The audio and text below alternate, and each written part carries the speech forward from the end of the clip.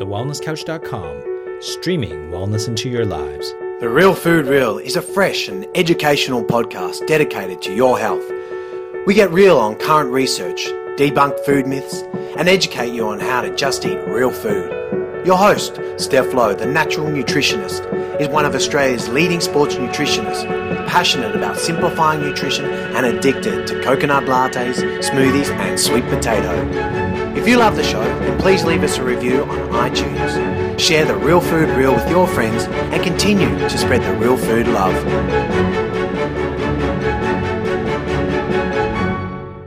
Hello and welcome back to another episode of The Real Food Real. Today on the show, we are joined by Marcus Pearce.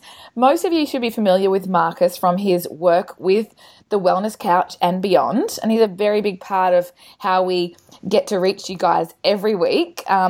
He is the CEO of Australia's #1 health and lifestyle podcast network, The Wellness Couch, and in 2014 created the Exceptional Life Blueprint, which we'll hear more about shortly. I'm so excited to have Marcus join us today.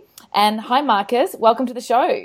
Oh, Steph, it is so awesome to be on The Real Food Real. You are one of the true rock stars of The Wellness Couch, and to be on here is a blessing. Thanks for having me. Absolutely. It's about time, I think. It's taken us a little while to get our schedules together, but super excited for my crew to hear more from you.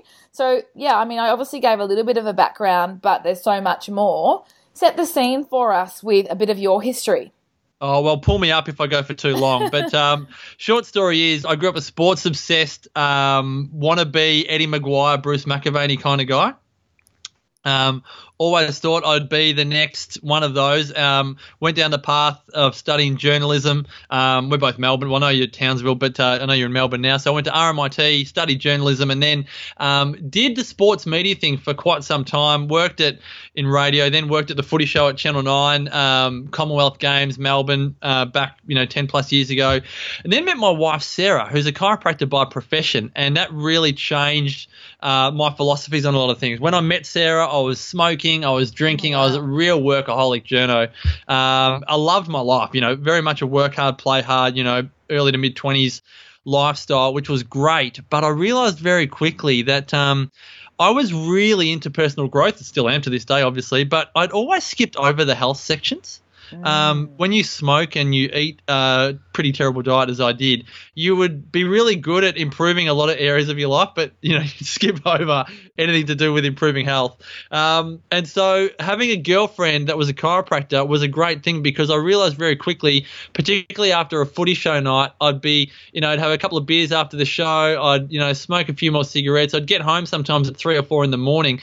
Couldn't be bothered having a shower. Would go straight into the bed, and my new girlfriend smells a massive walking cigarette come into the doona. Now, anyone listening that has a value on health and cannot stand the thought of a cigarette, you wouldn't want that walking into your bed in the middle of the night.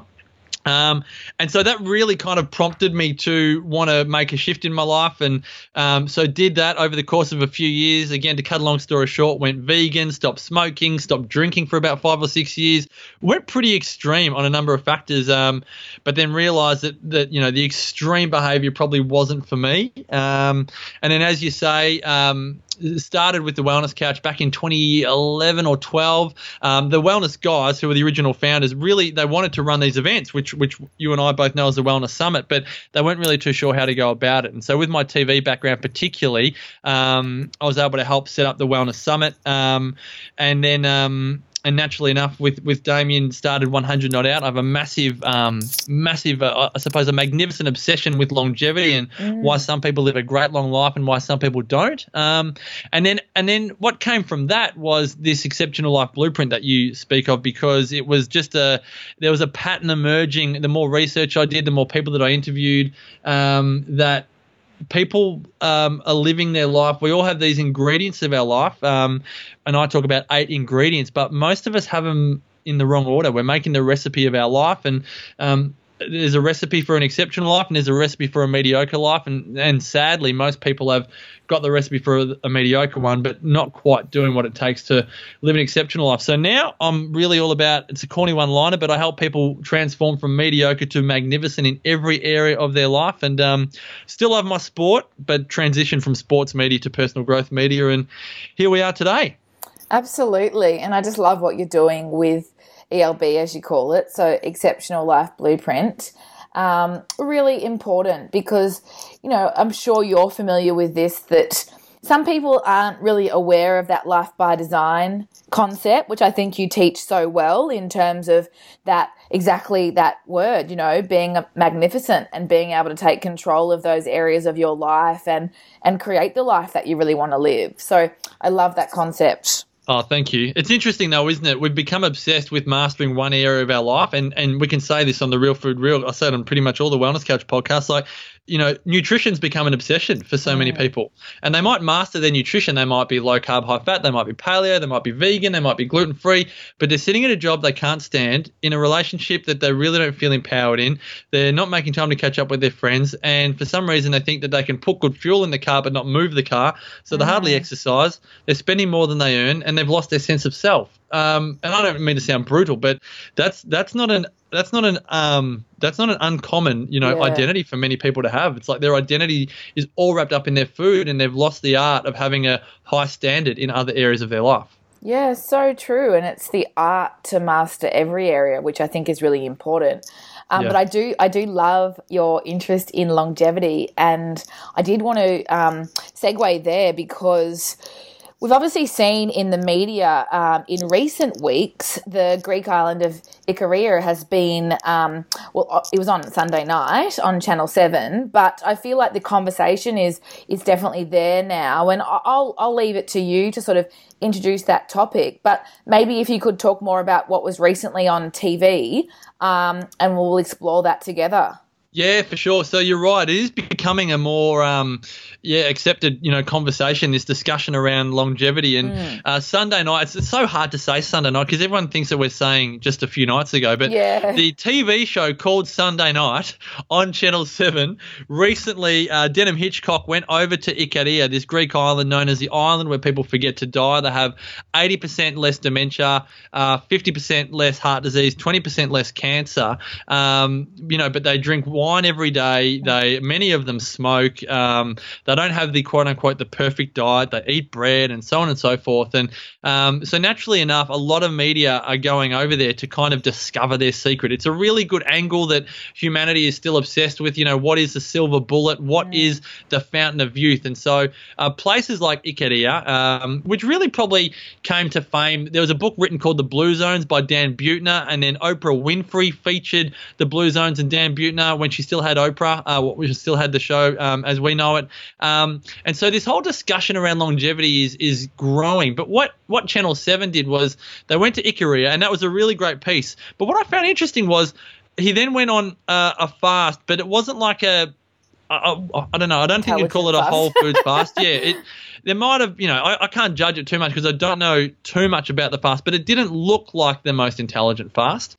But again, I don't want to make a judgment on it. But it was the third part of the story which was, I suppose, concerning, because it came back to that very nature that, again, human beings are trying to find this silver bullet. And it was talking about the diabetes drug metformin as possibly being the greatest anti-aging pill that you know we might have at hand. And it was talking about, you know, 30% reductions in cancer and 30% reductions in, I think, heart disease. And we don't have to change our lifestyle. We don't have to look at our, you know, our relationships or our social life or our job fulfillment or the way we move our bodies. But if we just take metformin, then we reduce, you know, all of these risks by 30%. And I get a bit frustrated that, you know, society, and again, being a journalist by profession, I still look at the media going, guys, like, we have more of a role to play than just feeding people's kind of, you know, we all have it's almost like an inborn desire to make things happen more quickly. We talk about them almost as hacks today.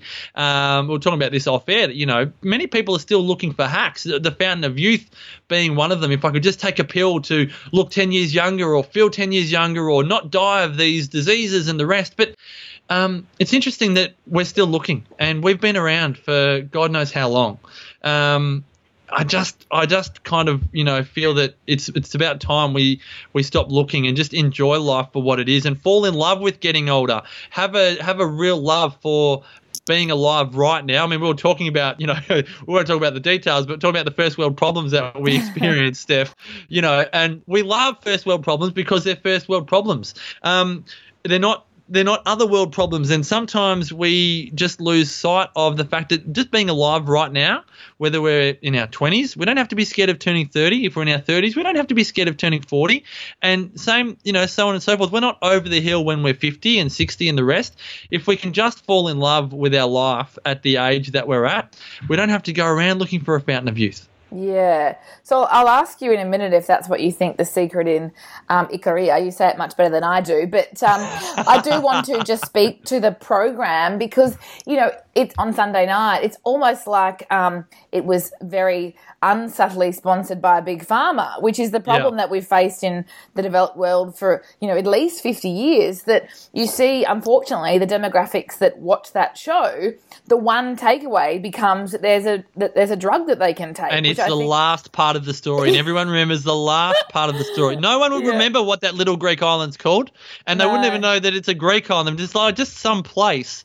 But you're right. Look, we're not going to be conspiracy theorists, but I wouldn't be surprised if Big Pharma may have said, look, we might fund your trip and fund your expenses and a few other things if you just sneak this little angle in at the end, Yeah, it is fascinating. Look, and two sides to it, obviously. I think it's good that the conversation started, but, clearly we need to prioritise what's in our hands first. So, as you say, those key areas, it's not just nutrition. I know you talk about, obviously, career fulfilment, social life, financial wisdom, sense of self, and, it has to be multifactorial.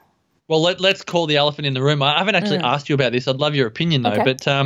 But all of the research, as concerning as it is, and most of it being anecdotal, but plenty of scientific research as well, is that all of the diets around the world and all of the environments that people live in and therefore the food that they eat all varies dramatically. What doesn't vary is that all of them move their bodies. All of them. And so Ikaria, as an example, is a hilly Greek island. There's not a patch of flat land on there. They don't have any care for cars. There was one BMW on Ikaria when we went there in 2016, one BMW which was purchased by an American who had retired on the island that thought, I wouldn't mind getting around a BMW. Realised very quickly that it really served no purpose because no one else had a BMW and no one cared for the car, right? All of them just use cars as very much an A to B. There's no public transport on the island, so even if you want to get somewhere, most of the time you would still walk. Everyone, wine that is drunk on the island is drunk. It's almost like a part of the culture that you grow your own wine, which means you're harvesting your own grapes, which means you're on the land. You make your own olive oil. I say all of this just to say that they move their bodies. Yeah. And it's not because it's a luxury, whereas in our culture, movement is a luxury because we don't have to. On their island, they have to move. In order to live, they have to move. Yeah. One of the houses we visited with an 80, they've been married for over 60 years, Joanna and Yanni. The only things they bought, Steph, were coffee and flour. Everything else was self-sufficient, and it wasn't like they were on 100 acres. They're just literally on a hill, right? But they're moving their bodies, and that is the thing, and particularly whilst you're on the Real Food Reel, if I can just say one thing, we got to be less obsessed with food and more obsessed with movement. And I use the word obsessed lightly. We have to have more of a value on movement and less of a value on food. And I'm probably guessing that most people listening to this podcast do highly value movement, but most of society, they value food more than movement. And no use putting great fuel in the car if you don't move the car. You're still, Totally. So that's my little rant. No, I agree. I mean, you've got to look at the common denominators. 80% less dementia is significant, right? And this is your stat, so I don't want to take credit for it, but you say that Prof. Michael Woodward, I believe it is, from the Alzheimer's Australia board. He works at Austin Health in Melbourne. He'd be a great interview too. Yeah, fascinating. So he states that sufficient physical activity prevents 42% of all dementia. And if dementia was a country, it would be the 18th largest country in the world based on GDP, as in how much is spent. And we could eradicate that by 42% if we all – and when we're talking sufficient physical activity, like in medical terms, that's 30 minutes a day of something as small as walking. Yeah. So imagine if we're actually doing a bit of anaerobic exercise as well, maybe some flexibility on top of the aerobic. I mean, far out.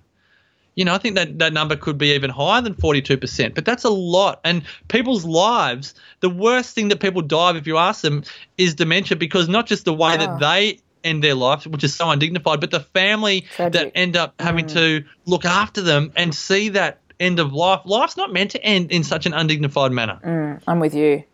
Absolutely. And to think that there's this amazing natural, I don't want to say cure, but definitely a preventative treatment. Massive prevention. Yeah. Well, if the cure is prevention, then exercise is the cure, right? Because, well, a big part of it, and the other two factors, as Professor Woodward speaks about, is social engagement.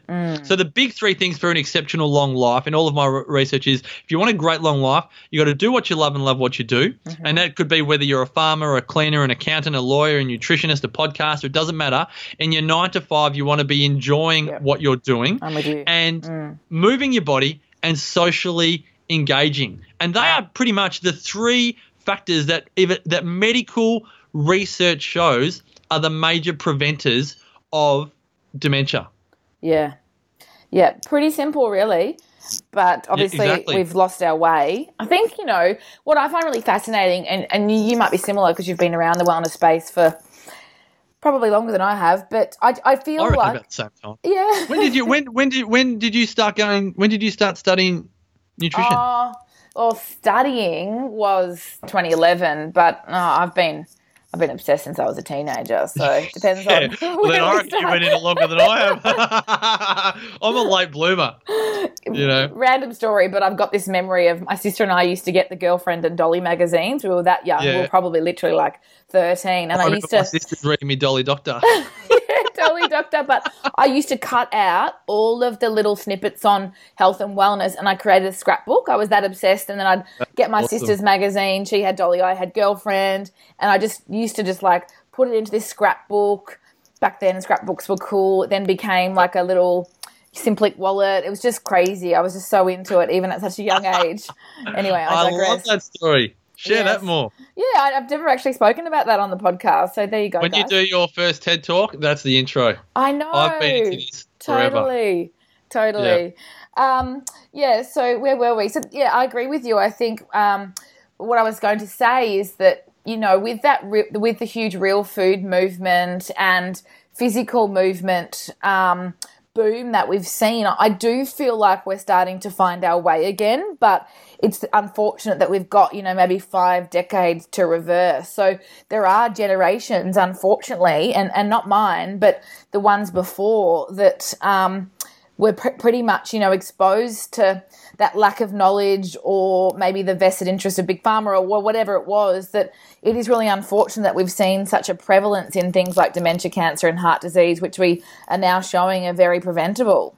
Well, I think what will be interesting is, you know, our generation, so the research suggests that dementia can take between 20 and 50 years to develop in the body until diagnosis. So it's the most unurgent thing ever. Like, what you do today in your 30s, if you start moving now and you're not moving currently, well, then that can be the prevention that in 30 to 40 to 50 years' time, it's a diagnosis you don't get because you actually keep movement in your lifestyle, so to speak.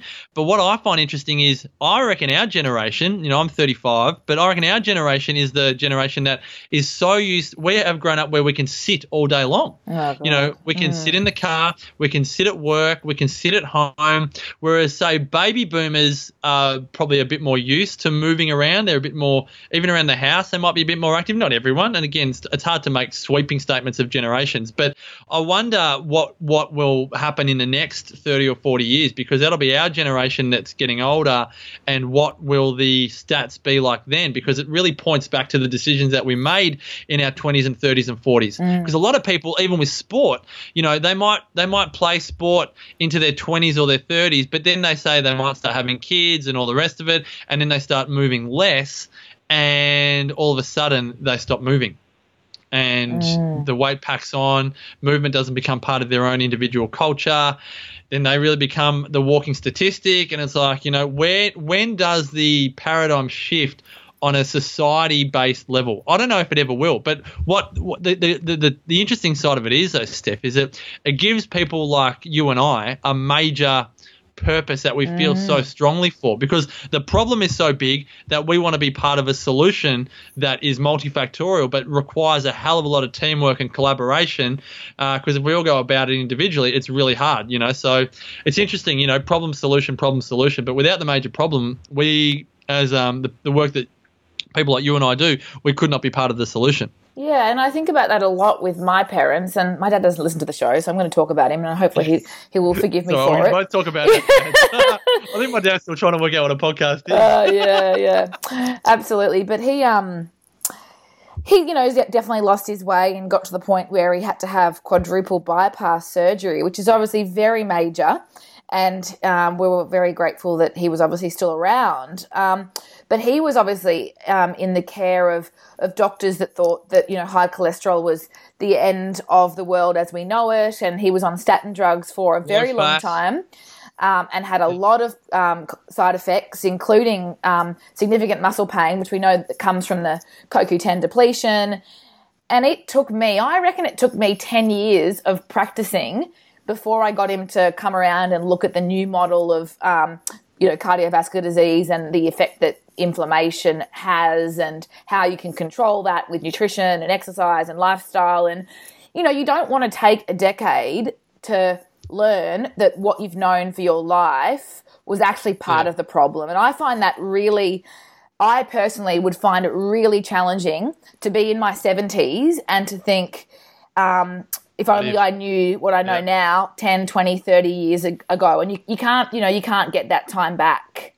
And I think it's also the good old, a couple of things there. Family's always the hardest, right? Because for your dad, it's his little girl that's daughter. Talking to him. Yeah, totally. It's family. I know my wife Sarah finds that, with Kyra, it's just, I felt like she's beating her head against the wall, which I'm sure you can. I can definitely relate to that. To that one. But the other thing is that the good old to know and not to do is not really to know. And as you said, we don't want to get into our 70s and go, well, I heard it then.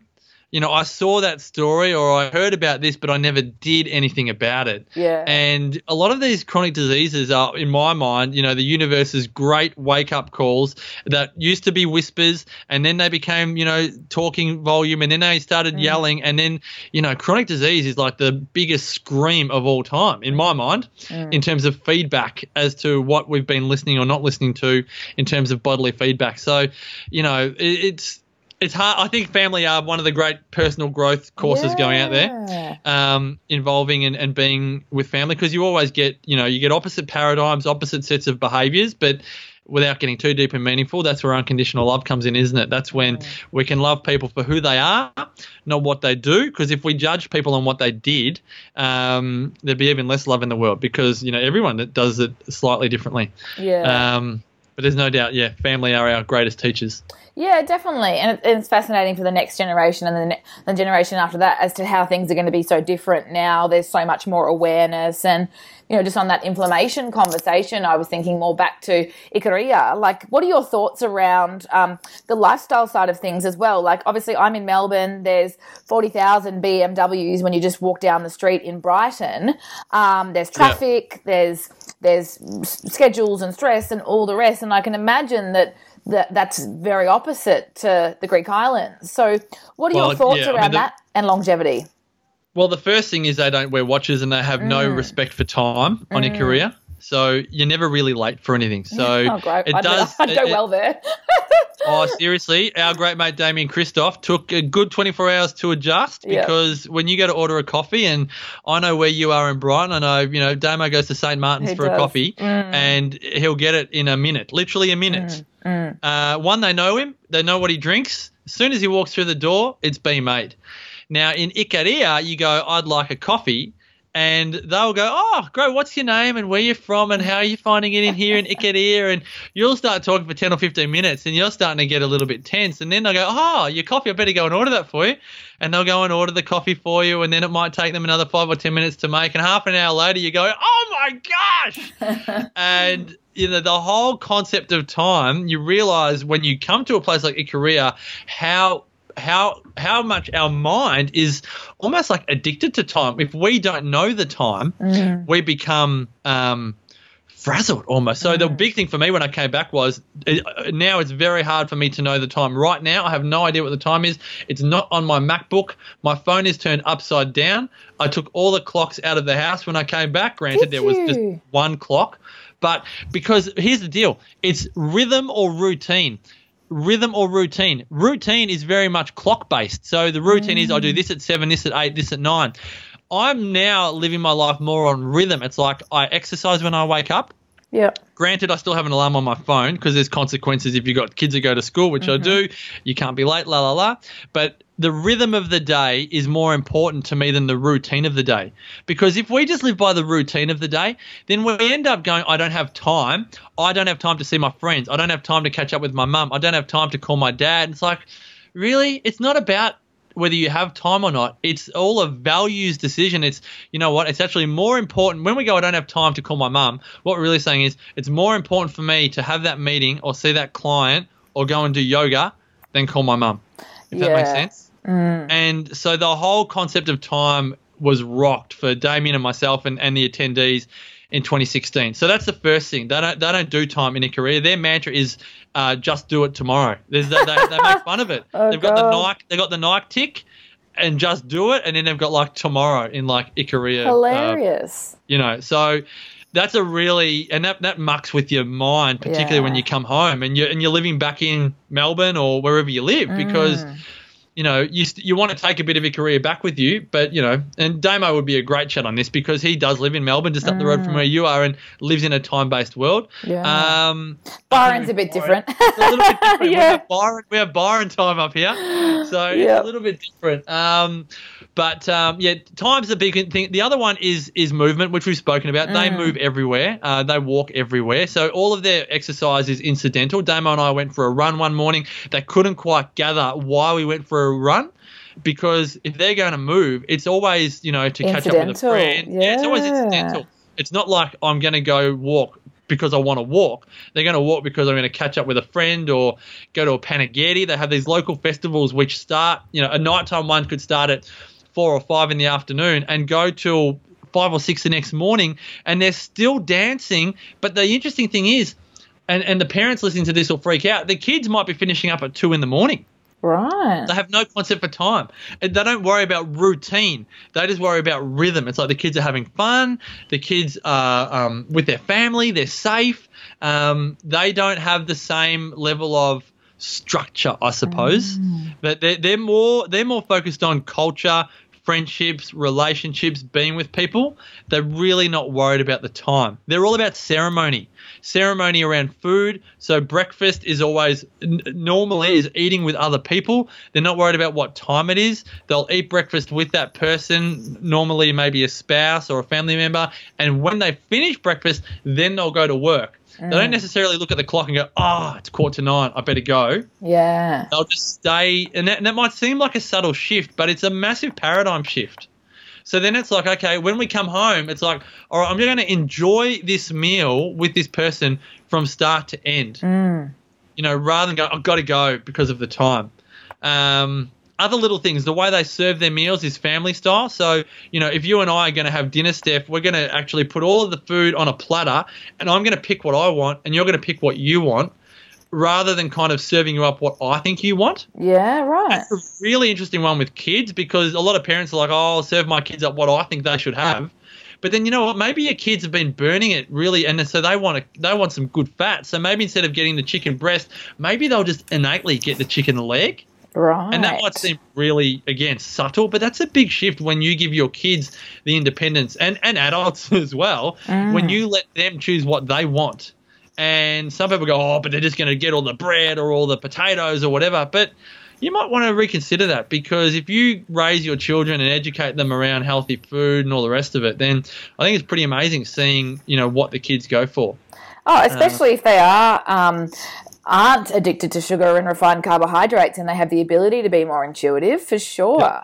And if you're not serving up refined carbohydrates on the table, and you can go, look, guys, have whatever you want, and you know it's all healthy. Some days they're going to be more carb heavy. Some days they're going to be more protein heavy. Some days they're going to want a whole avocado, not just a little bit of avocado. Yeah. I think it's just a bit more intuitive. Again, it's very unstructured, far more intuitive. Granted, they have less consequences over there, so the whole lifestyle is different. But my whole, reason why I invite people, Damo and I going back there in 2018, is to go, you know what? It'll muck with your mind, but in the best possible way. It will absolutely shift the way you think about the world. And again, you can't, as DeMartini says, you can't put your hand in a pot of glue without some of it sticking. The whole thing is we can't recreate Ikaria in Melbourne or in other parts of Australia, but we can recreate many, many parts of it in our lifestyle. One of the attendees decided she would stop driving the 7Ks to work and she would actually walk. Yeah. And that's an interesting thing. That's going to take her a good 2 hours in the morning, and she might get she might get a train or tram home. But these are subtle shifts that make a big difference. She's got more time to herself. She's listening to podcasts while she's walking. She's enjoying the different pace of her day rather than kind of like rushing off to work. Subtle shifts that make a big difference, no doubt. Oh, absolutely. Especially that, again, that's more incidental rather than it being, I think stressful to kind of rush and squeeze it in, like you were talking about your experience, which we can touch on with your dabble in endurance training, and it becomes quite a juggle, which takes away the love and the enjoyment for a lot of people. Yeah, I did dabble with I wanted to do the 2010 half Ironman in Shepparton, and our daughter Maya was born on January 1 of that year. And so it seems silly. We'd had a baby on the first day of the year, and probably about 2 weeks later, I decided I was going to do Shepparton half Ironman.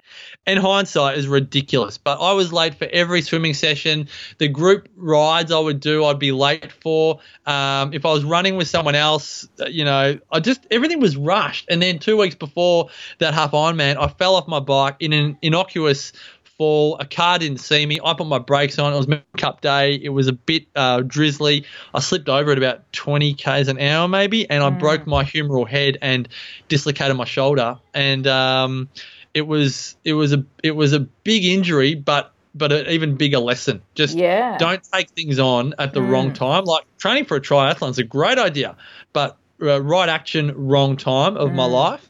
And I was very much living a time-based life at that point. And, I don't think we all need those types of accidents to have the wake-up calls, but I think, I definitely think, it's a big reason why people, do come to Ikaria is they realize they've become so obsessed with time, and they realize they actually want to totally shift their philosophy around the way they live their life, and knowing that it has benefits like living a greater quantity of life with more quality of life. Because I'm sure you're the same. I don't want to get to 90 or 100 with dementia or morbidity like diabetes or heart disease. Like the people that I want to learn from are the people like the Icarians that are, in their 90s and 100s, and they're still got all their faculties. They're moving strong. They've got muscles. Like they're literally strong human beings, stronger than many people in their 20s and 30s. And they've got a quality of life that many people can only wish for. Yeah, amazing. So tell us what you're up to in 2018. Well, it's 2018 Ikaria. It's a 10-day trip, so it's not a small just piece. It's actually living with the Icarians. My whole thing is, and I know you and I have spoken briefly about travels, but I can't stand. I've been on one tour in my life. It was to Ikaria. It was to Turkey, to Gallipoli. And when you're part of a tour group, like the tour group where they've kind of got the umbrella and they're like, "Follow me," it's like it's a little bit. So this is not a tour. This is an immersion. It's like we're living in a little village called Nas, and Thea Padikos, who was featured on the recent Channel 7 story and also on Channel 9 60 Minutes a couple of years ago, and whenever any of the big CNN or NBC, they'll always stay at Thea's because she's an American who has Icarian father. She's married to an Icarian. She's a really good bridge because she knows our Western culture, but she also knows Ikaria back to front. So when anyone with a longevity focus will stay at Thea's. Thea's Inn, and then Thea's restaurant serves all the traditional food. So that's a really good bridge for people like us coming from, say, Australia.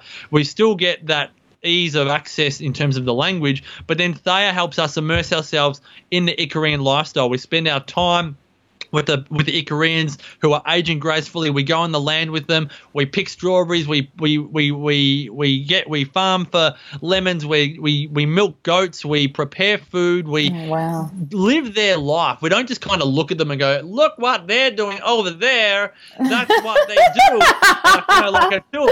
That is so true. Yep. You know what I mean? Like, let's get our hands dirty and actually feel it for yourself, not just understand. Because everyone that's coming, like at the time that we record this, 10 people have registered. We've got 10 spots left. I think we've only been promoting it for maybe a week to 10 days, but we actually live it. We don't go, isn't this a good idea? We go, feel it for yourself to live this lifestyle, so that and come to a local festival, the Panaghetti, and dance with people that have got sweaty armpits and they smell and you don't know them and they can't speak English, but they look at you in their eyes with love and joy, and you feel those feelings of love and joy. And then maybe when you go home, you find yourself being nicer to strangers. You cultivate stronger relationships with your family and your friends and your colleagues because you felt what that connection is like, and you want to connect with people on a deeper level than maybe what you have been. So it's not just an intellectual trip. It's a real immersion so that people generally come home going, I am going to make the rest of my life the best of my life. I've experienced life on this island where they live longer than anyone else,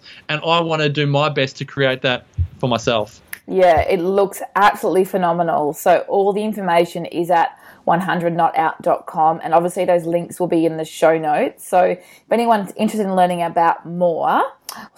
more or joining you on the immersion in 2018, I encourage them to quickly secure their place because I'm sure it's going to sell out. Yeah, no, that's the thing. We want to keep it intimate because any more than 20, so it's run by Damo and myself. We think 1 to 10 is a nice number. In 2016, we had 13. That was pretty much just talking about it on our podcast. That was a really good group, and we decided then, we made a commitment pretty much to that group. We will never go beyond 20 people because it just changed the dynamics. And the way Ikaria is, it's a very sociable place, and we've got a mix of people coming already. It's by application only, so we want to make sure we get the right group in, but it only takes 2 minutes to apply. But we want to get the right group because some people that are coming are introverts. They know they're there and they want to socialize, but they know they're not natural extroverts, so to speak. We really want to have a group there that it doesn't matter if you're the life of the party or you're a keen introvert. We just want people that are there to play full out, to actually live this lifestyle. You can't really hide in the corner when you're a group of 20. You're actually going to be there and truly live this experience with us. And the interesting thing is, Steph, that as longevity becomes more of a conversation around the world, those people that have attained longevity are less and less they want to talk about it less. So on Ikaria, they feel like that the more popular longevity has become and the more people coming on their tour groups looking for this secret, this pill that they're mysteriously having every morning that no one can see, they almost feel like it's become a jinx on the island. And so it's been fortunate for us that we have relationships now on that island where we go to a select group of people that are really happy because I have a lot of trust now. We've developed trust on that island. We're not going there going, excuse me, sir, what is your secret to longevity? We're actually coming and going, all right, let's live with these people and observe them and come up with our own conclusions. Because did you know there's a woman in Ikaria, lives in a little village called Evdalos, and she actually drinks Coca-Cola every day, and she says her secret is Coca-Cola. Oh, and then you go to someone else and who is 100. He's been smoking for over 80 years, and he eats cake, and he drinks wine, and he moves his body regularly, and someone says, what shouldn't you stop smoking? And he's like, well, I'm in pretty good nick. And it's not about finding one answer for what's going to create a great long life. It's actually for observing a lifestyle that you can replicate no matter where you live when you come home. And that's what most of us have forgotten. We've forgotten that we write the script of our life. We write the script of our lifestyle, and many people have just they're on social media trying to live everyone else's lifestyle instead of cultivating their own. But I know I'm raving and ranting, but as you can tell, I kind of I have an affinity with this place. No, honestly, your enthusiasm is just infectious, and I think it would be an amazing experience for anyone to experience firsthand. And we're really thankful for you sharing all your knowledge on Ikaria as well. I find it a fascinating topic, and I'm sure it's been far more educational than, unfortunately, where Sunday night went with their little expedition. Little metformin. Well, I just want to say, because I know we're wrapping up, kudos to you, Steph Lowe, soon to be. Oh yeah, what are you going to be Steph Northeast? I am. How can I say no? I love the name Northeast. It's like the world's best last name. Yeah, it's so awesome. And you know what? You'll get so many questions. It's such a fascinating surname. I love a good exotic name. But Steph Lowe, soon to be Northeast, you've been remarkable for not just the Wellness Couch, but like we said earlier, that society has a major problem, and there is a solution out there, but it requires a lot of people. And I know, because it's one of the perks of being CEO of the Couch, I do get to look at everyone's download stats. I see all of the reports, and I look at how much you have grown, which for me just goes to show how much you have grown in your impact on society. And just as another human being from one to another, I just want to thank you for the impact that you're having on society, because without people like you, we would not be able to solve the problems that we have. So thanks for what you've done, Steph Lowe, for humanity. Thank you. That's so kind of you, but I am blessed to do what I do. And I'm a big believer on the, do what you love what you do. I think that's an absolute mantra to live by, and I'm very grateful to be able to do that every day. You've done a great job of doing it too. Thank you. It's been awesome to have you on the show. No doubt the first of many. So I'll direct our listeners to the show notes to learn more about you, and obviously it's 100notout.com. And absolutely. It's been, great to have you on the Real Food Real, Marcus. Oh, thanks for having me, Steph. You're a joy. Cheers. This has been a production of TheWellnessCouch.com. Check us out on Facebook and join in the conversation on Facebook.com/TheWellnessCouch. Subscribe to each show on iTunes and check us out on Twitter. The Wellness Couch, streaming wellness into your lives. Whilst the Wellness Couch presenter endeavor to provide accurate and helpful information to their listeners, these podcasts cannot take into account individual circumstances and are not intended to be a substitute for health and medical advice from a qualified health professional. You should always seek the advice of a qualified health professional before acting on any of the information provided by any of the Wellness Couch podcasts.